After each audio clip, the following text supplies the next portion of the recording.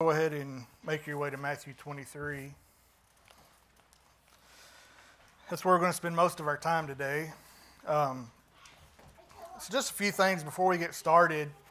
Set a little bit of background and stuff. And one, if you see me fidgeting with this Bible, I just went and bought it yesterday, and it don't want to stay open.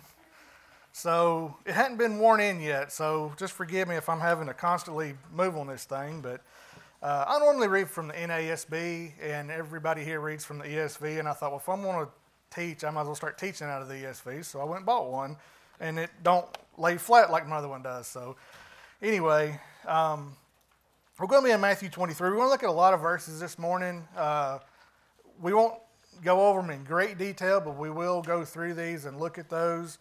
And just to kind of give you a little background, kind of what we're looking at this morning, Jesus is going to talk to the scribes and the Pharisees, and he's going to talk directly about them. And so up to this point, kind of what's been going on. You know, we've gone through the whole, the birth of Jesus, the beginning of his ministry. We've seen all the miracles, all the teachings, all these things that Jesus has been doing that's been leading up to this point. And a few of the things that had just previously happened is the scribes and the Pharisees, they begin to question Jesus.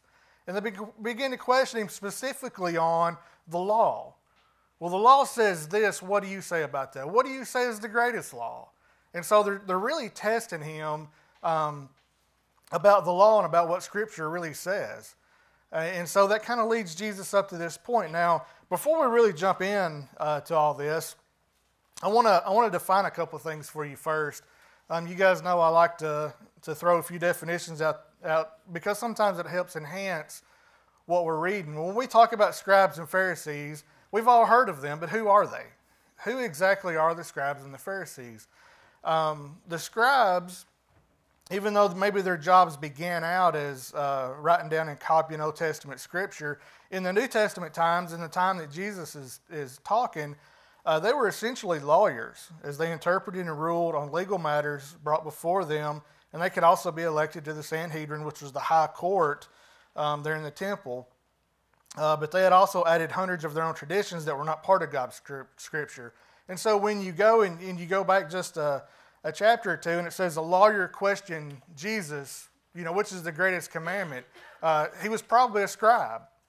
That was kind of their whole job. Their whole job was to interpret what the Old Testament law says and to really enforce it. But unfortunately, as we said, they added a lot to it. And so they took Old Testament, but they also took their own traditions and their own laws, and they interpreted all of those also. Well, the Pharisees, they're pretty similar. The Pharisees, they study and taught the laws written in the Scriptures as well as the oral traditions. And they had a view that the oral traditions were equal to Scripture. Their emphasis was on obedience to the law and oral tradition, which we would probably call legalism. So these are the people that Jesus is talking to. He's talking to, hey, you lawyers, hey, you experts in the law, you who write the law, you who interpret the law, and then you who teach the law and enforce the law and really come down on others when they don't obey your law. Here's who I'm talking to. And so we can begin looking at the Scripture here in Matthew 23 with that understanding of these are the people he's talking to. Matthew 23, starting at verse 1, it says, Then Jesus said to the crowds and to his disciples, The scribes and the Pharisees sit on Moses' seat. So do and observe whatever they tell you, but not the works they do, for they preach but do not practice. They tie up heavy burdens hard to bear and lay them on people's shoulders, but they themselves are not willing to move them with their finger. They do all their deeds to be seen by others, for they make their phylacteries broad and their fringes long. And they love the place of honor at feasts and the best seats in the synagogues and greetings in the marketplaces and being called rabbi by others. But you're not to be called rabbi, for you have one teacher, and you're all brothers. And call no man your father on earth, for you have one Father who is in heaven. Neither be called instructors, for you have one instructor, the Christ. The greatest among you shall be your servant. Whoever exalts himself will be humbled, and whoever humbles himself will be exalted. We're going to stop right there for a minute. Let's pray together. God, we do thank you so much for your word. God, we thank you that you have revealed your scriptures to us. God, I pray for this time now as we read from them. And God, as we hear you condemn those that knew your scriptures and that taught your scriptures, God, I pray that you will give us a heart and an ear to hear what the scriptures have to say. God, that you will, by your Spirit, humble us. God, help us to look at ourselves. God, break down any pride that may stand in the way of hearing your word today. God, I pray that through your Spirit you will convict us and you will teach us during this time. I pray in Jesus' name, amen. All right, so we've kind of gone through a few verses here, and he's directing his attention to the scribes and the Pharisees. And it says he was talking to the crowds and to his disciples. So he wasn't maybe necessarily directly looking at them, but he was looking at everybody else, but they were there. They heard everything he said. He said, they sit on Moses' seat. And I thought, what in the world does that mean? And so I kind of looked, and really, whether it was a literal seat or a figure of speech, it was basically a place of authority as a teacher of the law. And so he's saying they're sitting on Moses' seat, so listen to them. So basically, I look at that as kind of the pulpit today. You know, somebody's preaching behind the pulpit, you need to pay attention. Listen to what they're teaching. And so that's what he's saying about the Pharisees. You need to listen to what they're teaching. But it kind of comes with a side note that you need to make sure you're listening when they're teaching from Scripture, not when they're teaching from their own man-made written law.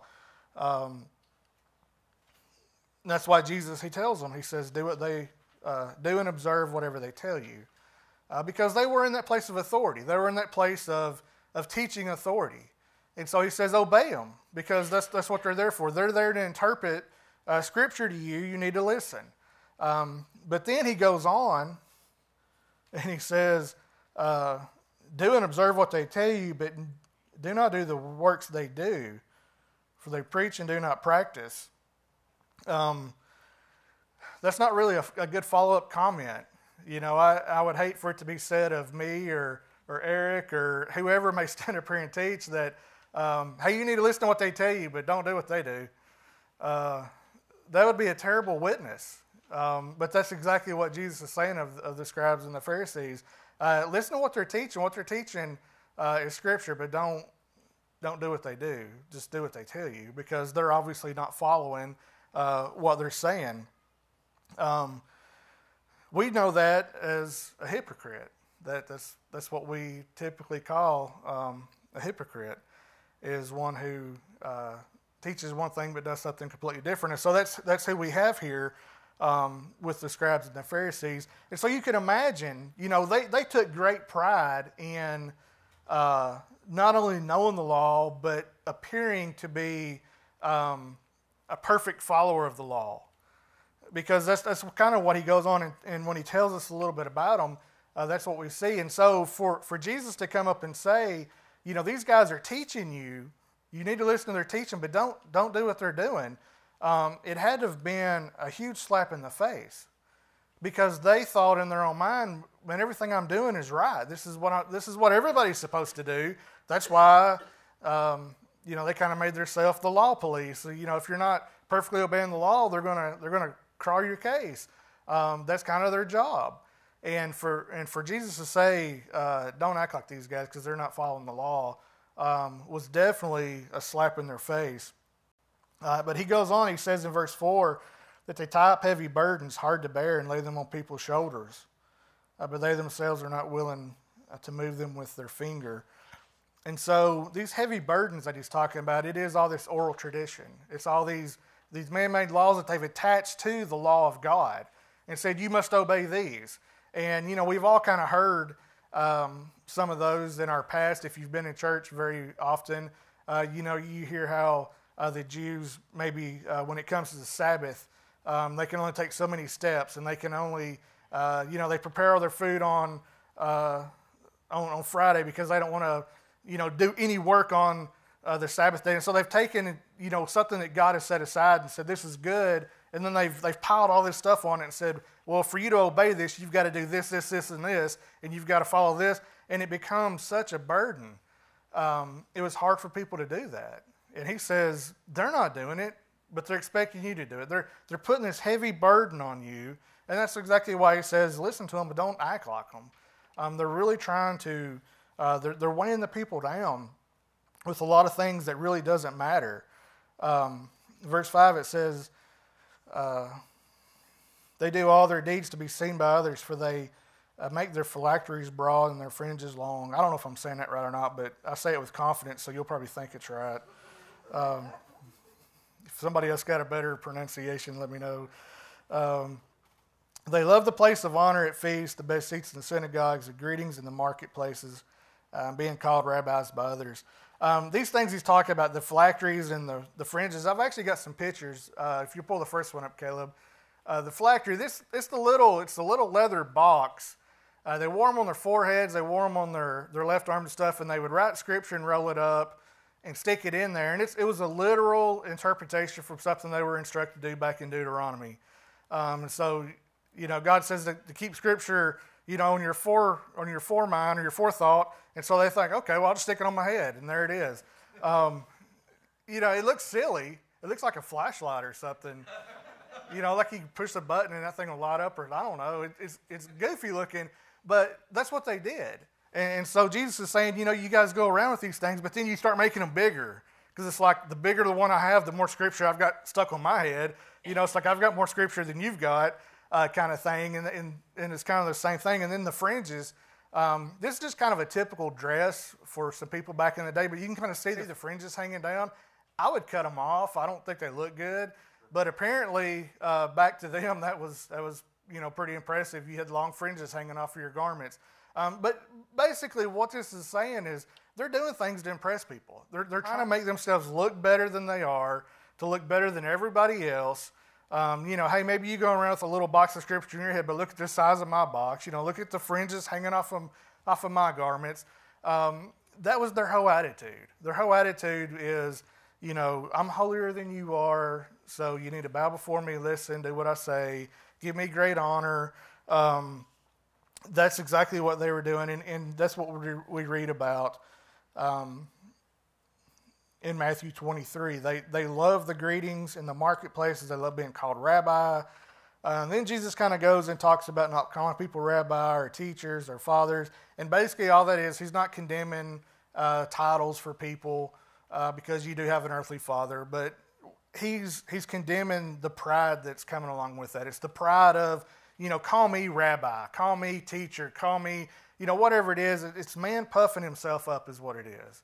It's man building himself up to be greater than everyone around him and wanting all the honor and respect. And that's why Jesus says in verse 12, whoever exalts himself will be humbled, and whoever humbles himself will be exalted. It's exactly the opposite of what the people saw in their religious leaders. These are the guys who should have been the examples of humility, but instead they were the examples of pride. They were the examples of arrogance. And if we remember back in Matthew chapter 5, if you will just kind of turn back there, I will if my pages get unstuck.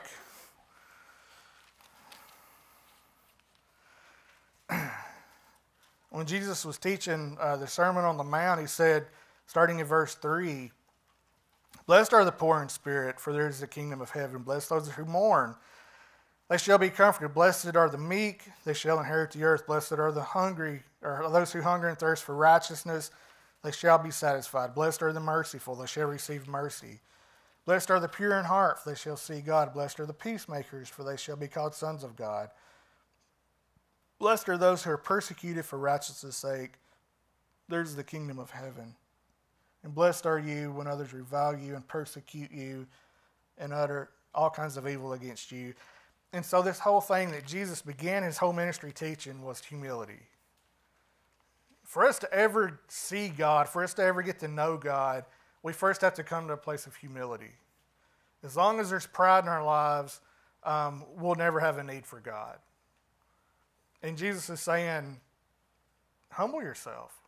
Blessed are the poor, blessed are the meek, blessed are those who are humble. And yet, when he gets to the religious leaders of their day, it's anything but humility. It's anything but meekness. It's all about me. It's all about what I know. It's all about honor. It's all about respect. It's all about building myself up. This is who the Jews of the day had as teachers. And so Jesus is about to expose them for who they really are. And he's about to give some warnings as we continue on in Matthew 23. So starting in verse 13, it says, "But woe to you, scribes and Pharisees, hypocrites, for you shut the kingdom of heaven in people's faces, for you neither enter yourselves nor allow those who would enter to go in." And so I want to bring on a few things. One, when I was kind of talking to Eric about what I was going to teach on, I said, I wish we had a really good, passionate reader of Scripture. Because this is kind of one of those Scriptures that I can't do it justice. I don't think Jesus said, "But woe to you, scribes and Pharisees." That's like, okay. But there was a lot of passion there. It was really that woe. It was that you're, something's coming. You need to pay attention. And I wish I had somebody that could exhibit that, but I don't think we do. So just kind of use your imagination on that. But I do want to bring up one thing. The word woe. How many times do you use that in a day? We don't use that in our language. Woe to you. The only time we ever use it is like, woe is me, right? I mean, do you use it for anything other than that, other than kind of a woe is me kind of thing? And what does that kind of symbolize? That kind of symbolizes pity. It's like, oh, poor, pitiful me. Let me give you the real definition of that word woe. This is at least out of the Greek. It's a state of hardship or distress. It's also translated disaster, horror, or how terrible. In case you wondered why there was a nuclear bomb going off in my screen there, that's exactly why. I can't think of a whole lot more disastrous and horrible than that. And it's kind of pretty too. But that's what he's saying. He's not saying, "Woe, you poor, pitiful scribes." He's saying disaster is coming. Horror is coming. Something terrible is coming to you because of what you're doing. I was kind of thinking about this. I'll chase a rabbit here for a minute. I know you guys might want to hear a story. I don't know. These words, disaster and horror and things such as that, how do we translate that stuff in our mind? Like, what do we associate that stuff with? Because, this is what Jesus is talking about. And so when I was thinking about it, and especially with that atomic bomb going off, I remember when I was a kid in elementary school, I lived in Lebanon at the time, and there were several elementary schools. Well, my school was old. It was old when I was there. It's not even there anymore. But it was an old school. It was an old three-story building. But the bottom floor is where the cafeteria was, and there was a couple of classrooms and stuff there. But it wasn't like a true basement. It was kind of a half basement. It was partially underground, but partially above ground. And I remember as a kid, like when we'd go to lunch, you'd go down the steps, and there were these signs on the wall that had like this radioactive symbol, and it said fallout shelter. And I didn't know what that was.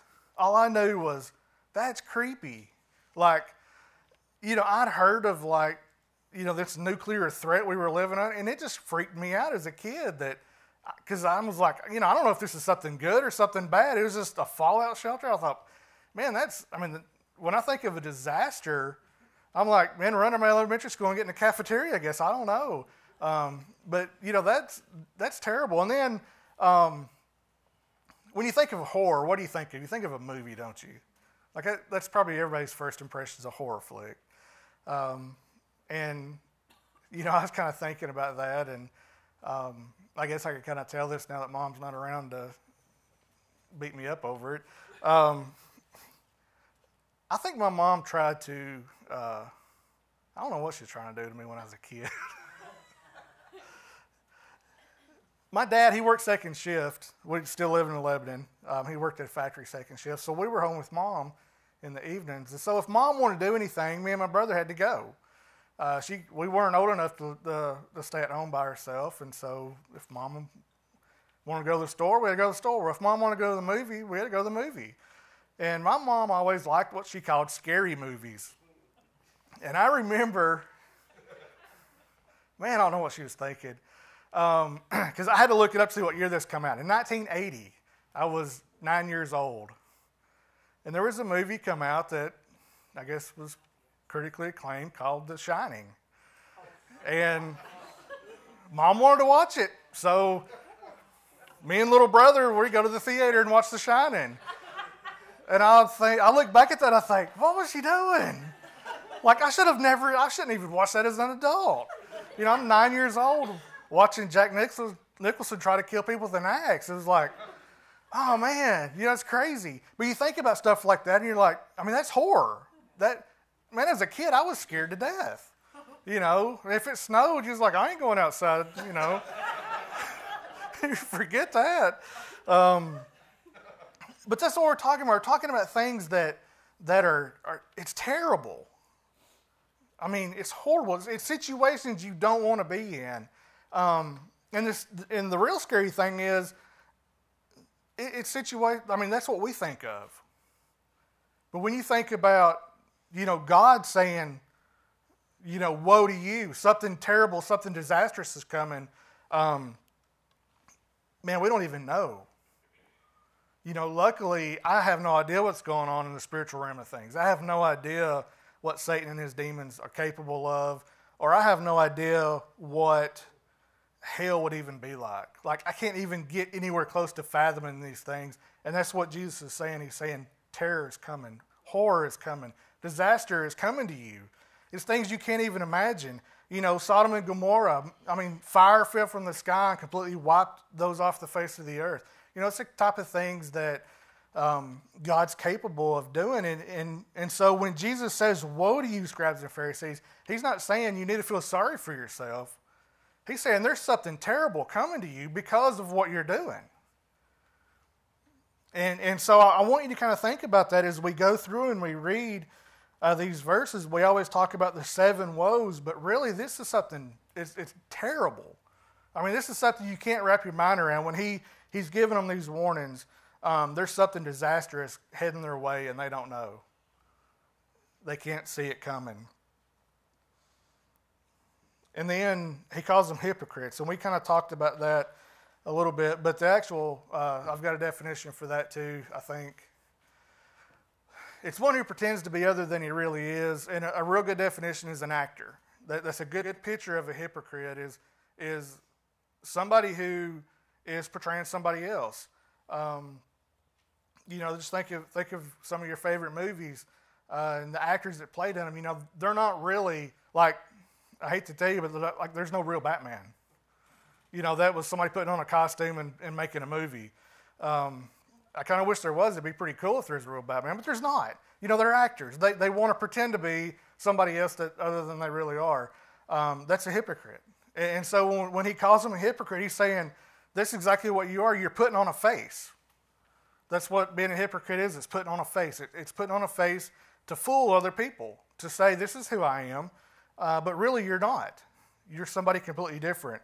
And so he says, woe to you, scribes and Pharisees, hypocrites. You shut the kingdom of heaven in people's faces. For you neither enter yourselves nor allow those who would enter to go in. And so what they were teaching was basically a stumbling block for the people hearing. They were teaching something that was wrong. And this is what he's condemning them for.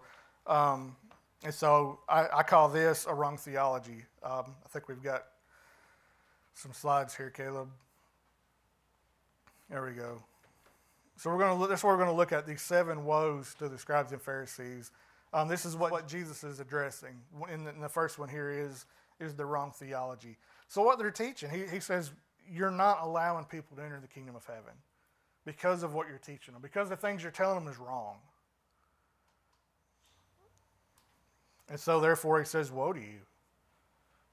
Disaster is coming your way because of what you're teaching. He goes on in verse 15, he says, woe to you, scribes and Pharisees, hypocrites. For you travel across sea and land and make a single proselyte, and when he becomes a proselyte, you make him twice as much a child of hell as yourselves. And so basically, not only are they teaching the Jews the wrong thing, but they're going to other countries and teaching them the wrong thing and converting them to their religion. And he's saying, you're doing more damage than you're doing good. They have a wrong religion. And I think those two kind of go hand in hand. If your theology is wrong, your religion is going to be wrong. And this is exactly what they're doing, is they're going out and they're converting people to their religion, and their religion is leading them to hell. And Jesus is saying, disaster's coming to you because of that. Terror is coming to you because of that. Verse 16, he says, Woe to you, blind guides, who say, if anyone swears by the temple, that is nothing, but if anyone swears by the gold of the temple, he is bound by his oath. You blind fools, for which is greater, the gold or the temple that's made the gold sacred? And you say, if anyone swears by the altar, it is nothing, but if anyone swears by the gift that's on the altar, he is bound by his oath. You blind men, for which is greater, the gift or the altar that made the gift sacred? So whoever swears by the altar swears by it and by everything on it. Whoever swears by the temple swears by it and him who dwells in it. And whoever swears by heaven swears by the throne of God and by him who sits upon it. Now this one's kind of weird because we really don't do this. We really don't make oaths and say, I swear by the comfy seat you're sitting in the church that I will do this.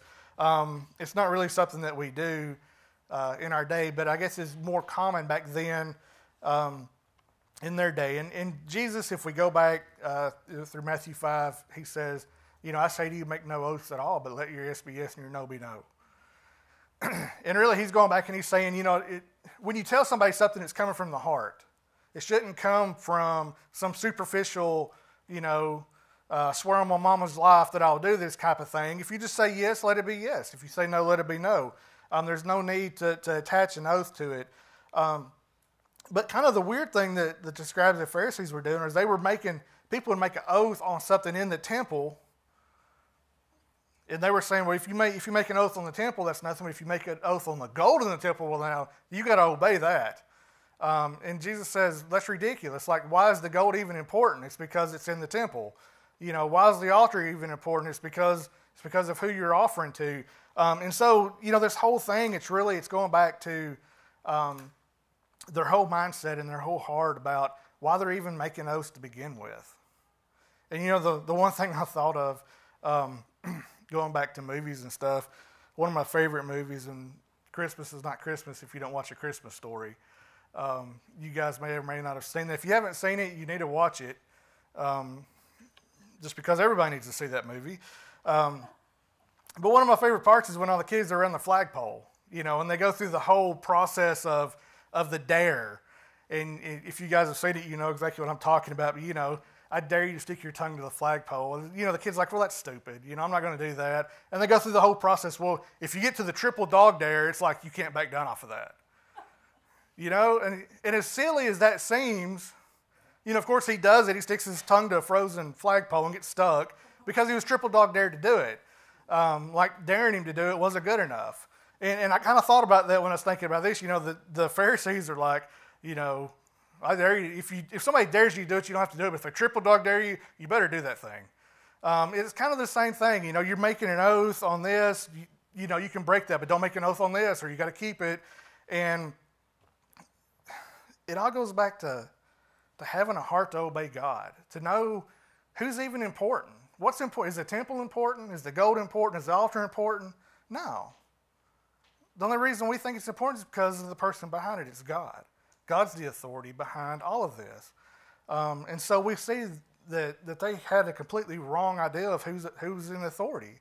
They had the wrong authority. Their authority was in the things on earth, the things of the temple. It wasn't on God. They completely forgot who all these things even belonged to.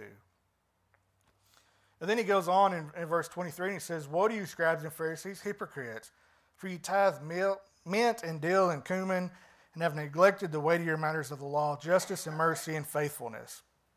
These you ought to have done without neglecting the others. You blind guides, straining out a gnat and swallowing a camel. And so here, again, Jesus is addressing what they're doing. And what are they doing? They're taking, if we go back through the Old Testament law, God commanded the people to tithe of their crops. You tithe a tenth of what your crops produce. And so people did that. You tithe your livestock. You tithe, these things, that's what they were tithing from. And here he's saying, you're tithing your mint, your dill, and your cumin.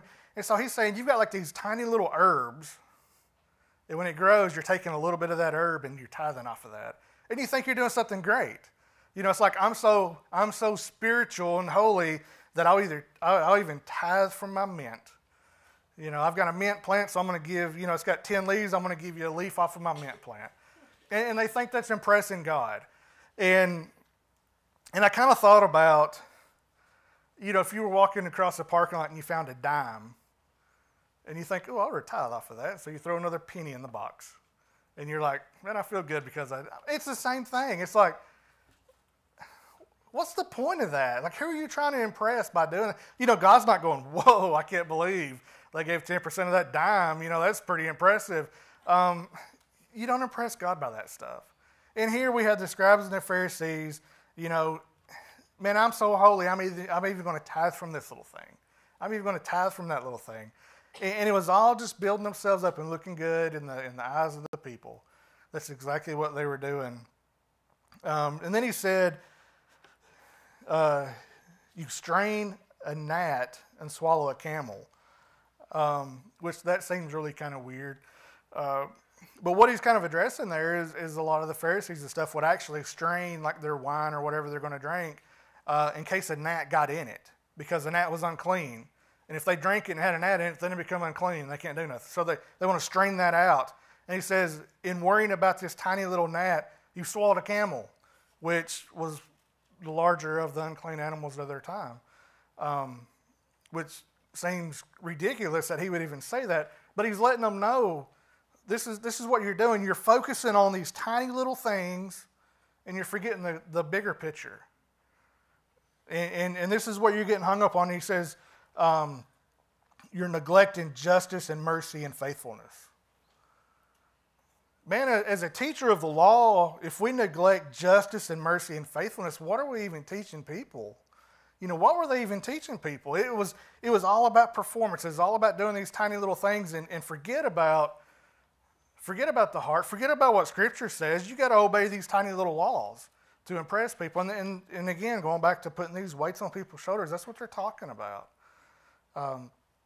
Then what they were doing was ridiculous. They completely had the wrong focus. And then if we continue on, in verse 25 he says, Woe to you, scribes and Pharisees, hypocrites, for you clean the outside of the cup and the plate, but the inside are full of greed and self-indulgence. You blind Pharisee, first clean the inside of the cup and plate, that the outside also may be clean. Now this one we can kind of relate to. I hope that none of you do this. Like after you eat, you wipe the bottom of your plate and the outside of your cup and put them in the cabinet. Because if you do that, I'm not eating at your house. That's nasty. Who would do that? Like nobody would do that. Nobody would do that. I mean, even a child wouldn't do that. They would try to wipe their stuff off the plate. They would at least make an attempt. And sometimes Jesus, when he gives us these examples, he makes them so extreme. You're like, well, nobody would do that. But in comparison, the Pharisees were. It was something so ridiculous, it would be just like that. It would be just like taking a plate and wiping the bottom and sticking it back in the cupboard and just leaving the whole eating surface completely dirty. That's exactly what he was talking about. And what was it all about? It was all about greed and self-indulgence. And so he's saying, you're trying to look good to people. This is what you're like on the inside. You're full of greed. What did we read about in Matthew 5 on the Sermon on the Mount? It's humility. It's not greed. It's not self-indulgence. It's about others. And yet he says, Pharisee, this is your heart. Your heart's all about you. You do everything for you. You do everything for your own gain, for your own personal satisfaction, for your own pride. This is exactly the type of people you are. And so he exposes to them that they have the wrong heart. And then in verse 27, it says, "Woe to you, scribes and Pharisees, hypocrites, for you're like whitewashed tombs, which outwardly appear beautiful, but within are full of dead people's bones and all uncleanliness. So you also outwardly appear righteous to the others, but within you're full of hypocrisy and lawlessness." And so here it's kind of a similar thing where he's talking about back in their day, these tombs that people were built in or were buried in, they were built out of stone. And if you touched them, you became unclean. So they had to make sure they didn't touch these tombs because then they would have been ceremonial and clean, and they didn't want that. And so they would take a tomb and they would whitewash it. So it'd be nice and bright and pretty. And it stood out, and you knew that's a tomb, stay away from it. But what's inside of a tomb? It's a dead person. And he says, this is exactly who you are. You know, on the outside, you appear holy. You appear obedient.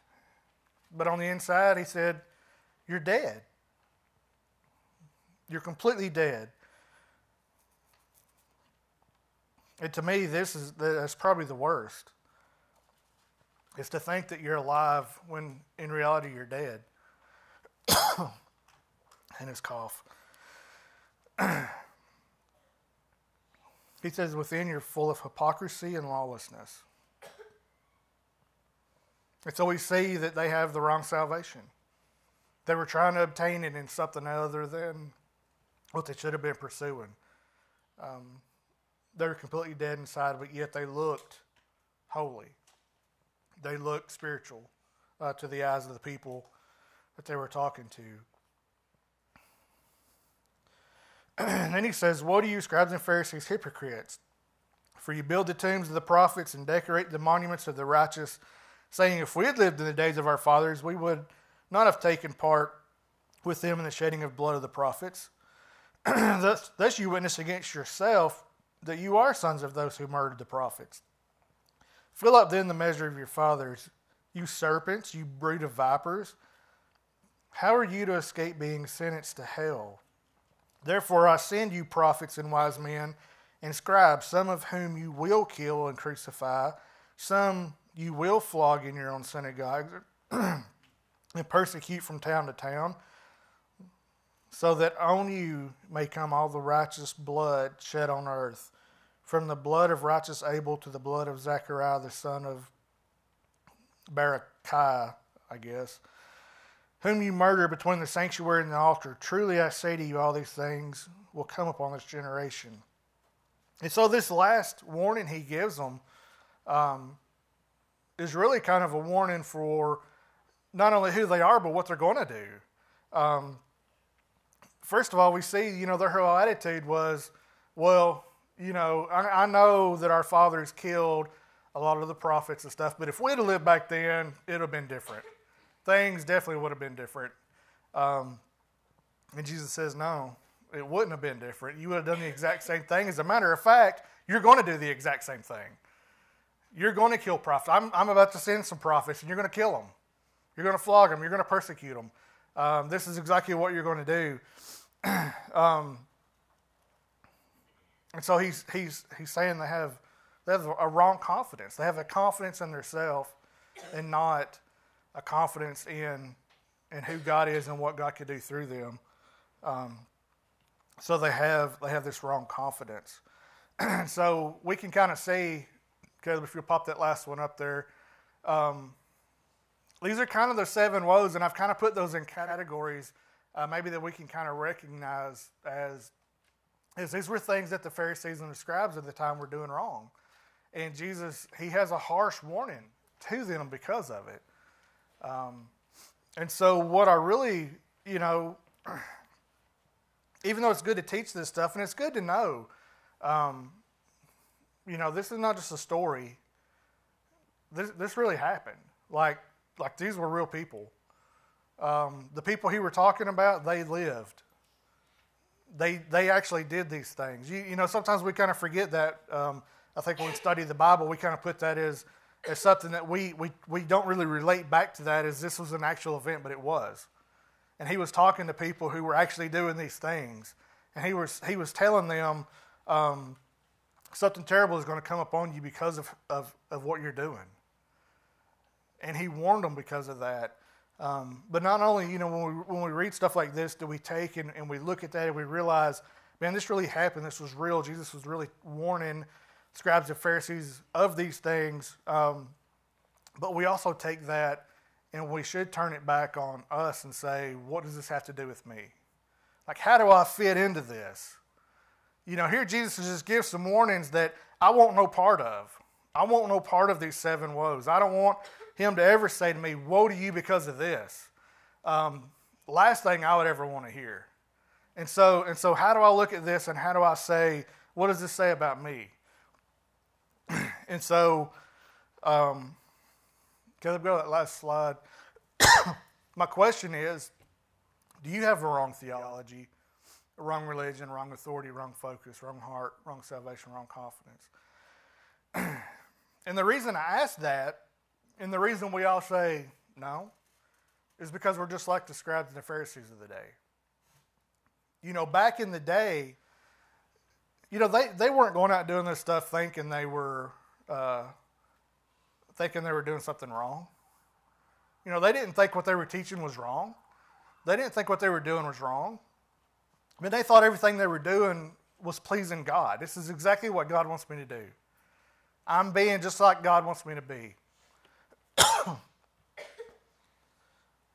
And so they were deceived and they didn't know it. They were teaching wrong things and they didn't know it. They were living a wrong kind of life and they didn't know it.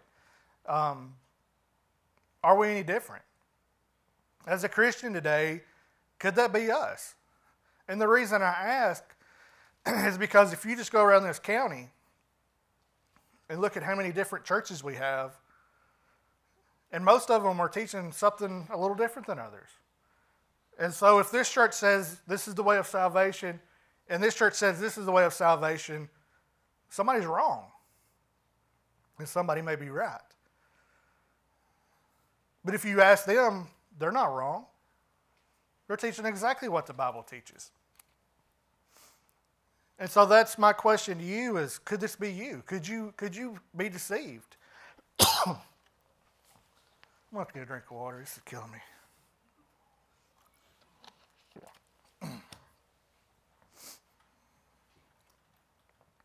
And so as I prayed when we started, I really honestly hope that you can humble yourself to the point to where you can take an honest look inside and say, does any of this apply to me? You know, is there something I'm doing wrong? Because if there is, we should definitely want to change it. Now, I will tell you, I'm very confident in the things that are taught at this church. So are any other pastor in this county. I'm not saying that we couldn't be wrong, but I'm fully convinced that everything that's taught here is true to the Word of God. Now, that being said, whose responsibility is it to know that what's being taught here is true to the Word of God? It's yours. I mean, it's good that you come and you listen to teaching, but you need to weigh that against Scripture. You need to make sure that what you're being taught is right, because we've all been taught wrong in the past. And, you know, there was a time not too long ago that, you know, I would have swore that everything I believed was correct. And God's changed my heart on a lot of things. You know, there's a lot of things that I grew up believing, grew up being taught that, I look at now and I say, well, that wasn't completely right. I mean, maybe mostly, but not completely. There were things He's changed my mind on. And it is humbling when that happens because, you know, not only have I believed something that maybe is not right, but I've probably taught it myself to somebody else. And then you realize, well, I probably shouldn't have done that. So that's kind of my challenge to you today is to take a good, honest look at yourself Because, as Jesus says, these people are being taught, they're being misled. He said, the teachers are not going to enter heaven, neither the people that are listening. Now, back in the day when Jesus was speaking this, people didn't have Bibles laying around the house. They didn't have scriptures at home. The only time they could learn is if they went to the temple and they heard it taught. So, it was kind of a difficult situation for them, but not so for you. You've probably got multiple Bibles. You're probably sitting there with one in your lap and one on your phone. I don't even know how many Bibles I've got. I've got way more than I need. That's just kind of the way we are. I mean, we've got so much access to the Word of God. We have no excuse to say, I really don't know what it teaches. We don't need to just read it. We need to study it. We need to make sure that we understand the teaching of Scripture. We need to make sure we understand the gospel of who Jesus Christ is, why God sent him, what God was doing. We need to make sure we understand that. And so when we look at these, do you have a wrong theology? Again, we have to know what Scripture says. We can't believe it just because somebody taught it.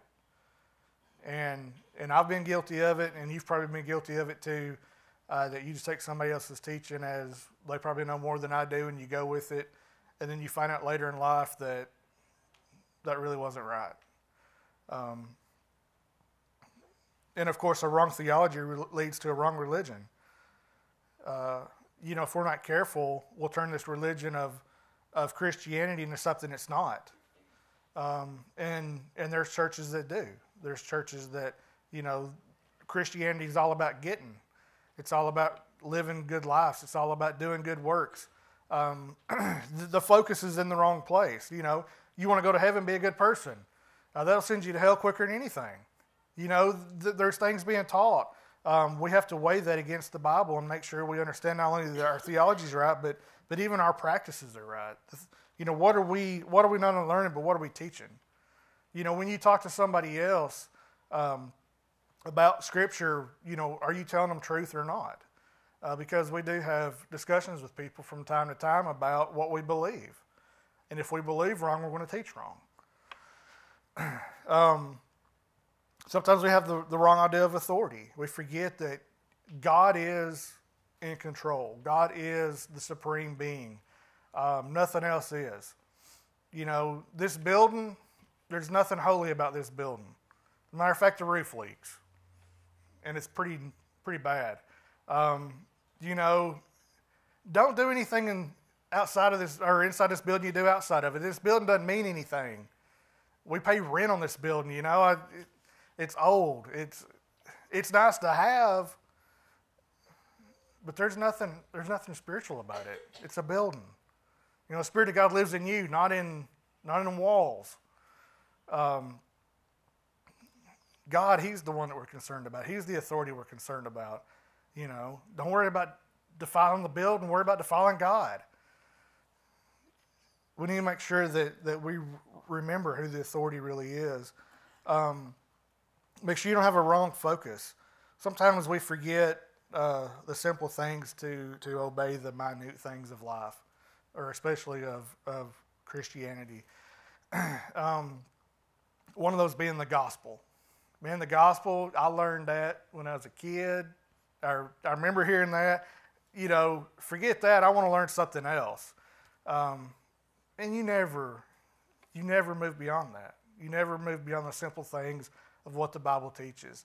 And, if you go back and you look at what the Pharisees were doing, Jesus said you forgot to be just. You forgot to be merciful. You forgot to be, faithful. And you're given a portion of dill to be holy. You forgot you forgot what it's all about. And so, our focus, it can't be on, what little things do we need to do to be a better believer if we're going to forget to love. If we're going to forget to put God in His proper place. If we're going to forget to treat others the way we want to be treated, what good is it if your focus is wrong? And again, having a wrong heart. Do you ever act differently outside of church than you do in church? I mean, I've probably done it. I know people that's done it. I've been around some people that I was surprised to find out they were part of a church because of the way they act. We get to deal with contractors and stuff sometime, and you think a sailor's got a bad mouth, you ought to work around contractors sometime. Some of them are pretty horrible. Some of them are great guys, but some of them, man, the things they say. And then they find out you're a believer and like, oh, hey, I'm sorry about that. You're like, well, you know what? It didn't matter. I mean, you know, you're just going to say it anyway. But then you find out, you know, they're part of a church, and you think, wow, really? I mean, you act like this. You tell these jokes. You say this stuff on the job site, and you're a deacon. It's like, that's pretty amazing. But I've run across them. You know, we've got a wrong heart. We're trying to impress people on Sunday, and everybody else is like, I'll live like you do. And man, if your heart's right, you can't. If your heart's right, you can't not obey God. You know, you can't leave God here on Sunday or Wednesday. If your heart's right, He'll be with you. He'll be with you every day.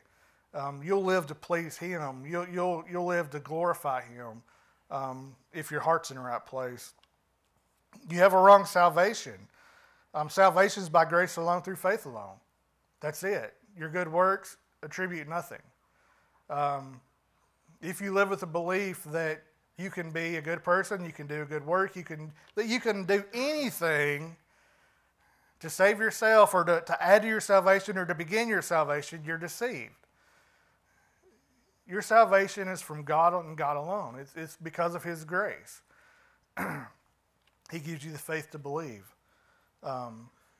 If you go around this county, you're going to get all kinds of answers about what salvation is or how to be saved. You know, we need to go back and say, what does the Bible say about it? And not just one or two passages, but what does the whole Word of God have to say about that? How does this all tie together? How does this all work? Because we've got to get our salvation right. And then our confidence. Where's your confidence at? Because, you know, just as he talked to the scribes and the Pharisees about how, you know, you say, well, if I lived back then, I wouldn't have killed the prophets. I wouldn't have done all these terrible things that our fathers did. You know, a lot of times we say, well, it's not fair that everybody's born a sinner just because Adam sinned. Like, you would have done anything different. You know, like, Adam messed up, but I wouldn't have done that. Yeah, you would. You definitely would have done that. Sometimes our confidence gets the best of us. We think we're better than we are. We think we're a better person than we really are. And that's because we have our confidence in the wrong place. And our confidence is in God and what God's done for us. I'm a terrible person. And without the restraint of God, man, I would really be terrible. You know, I know sometimes, you know, you watch the news and you'll hear of somebody committing a horrific crime. And you think, man, how could anybody do that? I can't believe somebody would do that. Well, I can. Because without the restraint of the Holy Spirit of God, there's no telling what I would do. There's no telling what kind of person I could be. Given to my own sinfulness and my own flesh, I have no confidence in it. I need the Spirit of God working in my life just to keep me halfway decent, let alone thinking that I'm better than anybody else or that I would act better than anybody else, because I wouldn't. And so check your confidence. What's your confidence in? Is it in you? Is it in your abilities, in your works, in your attitude? Or is it in God? Because we have to be humble. We have to realize where that comes to. And if we get these wrong, you know, Jesus says, woe to you. There's disaster. There's horror. There's terror. It's coming upon you if you if you don't get this right. And so we need to make sure that we understand what Scripture teaches. We need to make sure we're obedient to Scripture. Because the last thing you want to hear is woe to you, hypocrite.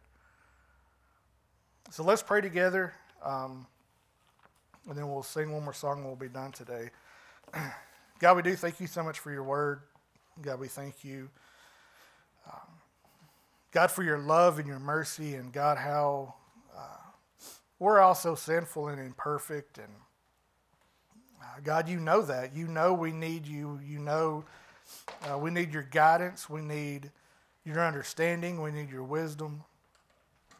Because, God, without it, we're doomed. So, God, I pray that first you will humble our hearts and our minds, God, that we can set aside our pride, our arrogance, our own belief, God, and we can take an honest look at what your scripture says, God. God, help us to understand the truth of your word, the truth of who you are, the truth of your salvation. God, help us to teach truth to others. God, I pray that as we take a hard look inward, God, and we see areas that we have believed falsely, and God, I pray that you will humble us enough that we will change, that we will submit to you and your authority. And God, I do pray that, God, if we take a look and we see that we are indeed obedient and understanding of what you're teaching, God, I pray that that would not create pride in us, God, but that would create urgency, urgency to let others know of who you are and how much you love them and what you sacrificed so that they could spend their eternity with you instead of an eternity of doom and of horror and disaster. So, God, I just pray for those here now that you will speak to their hearts and their minds. God, just help us to be the people that you desire us to be. God, I do pray for our obedience. God, I pray for our hearts that we will love you above all things, but that we would also love others more than we love ourselves. God, we just love you and we thank you, and we pray this in Jesus' name. Amen. Amen. Let's stand and sing this together. Be thou my vision.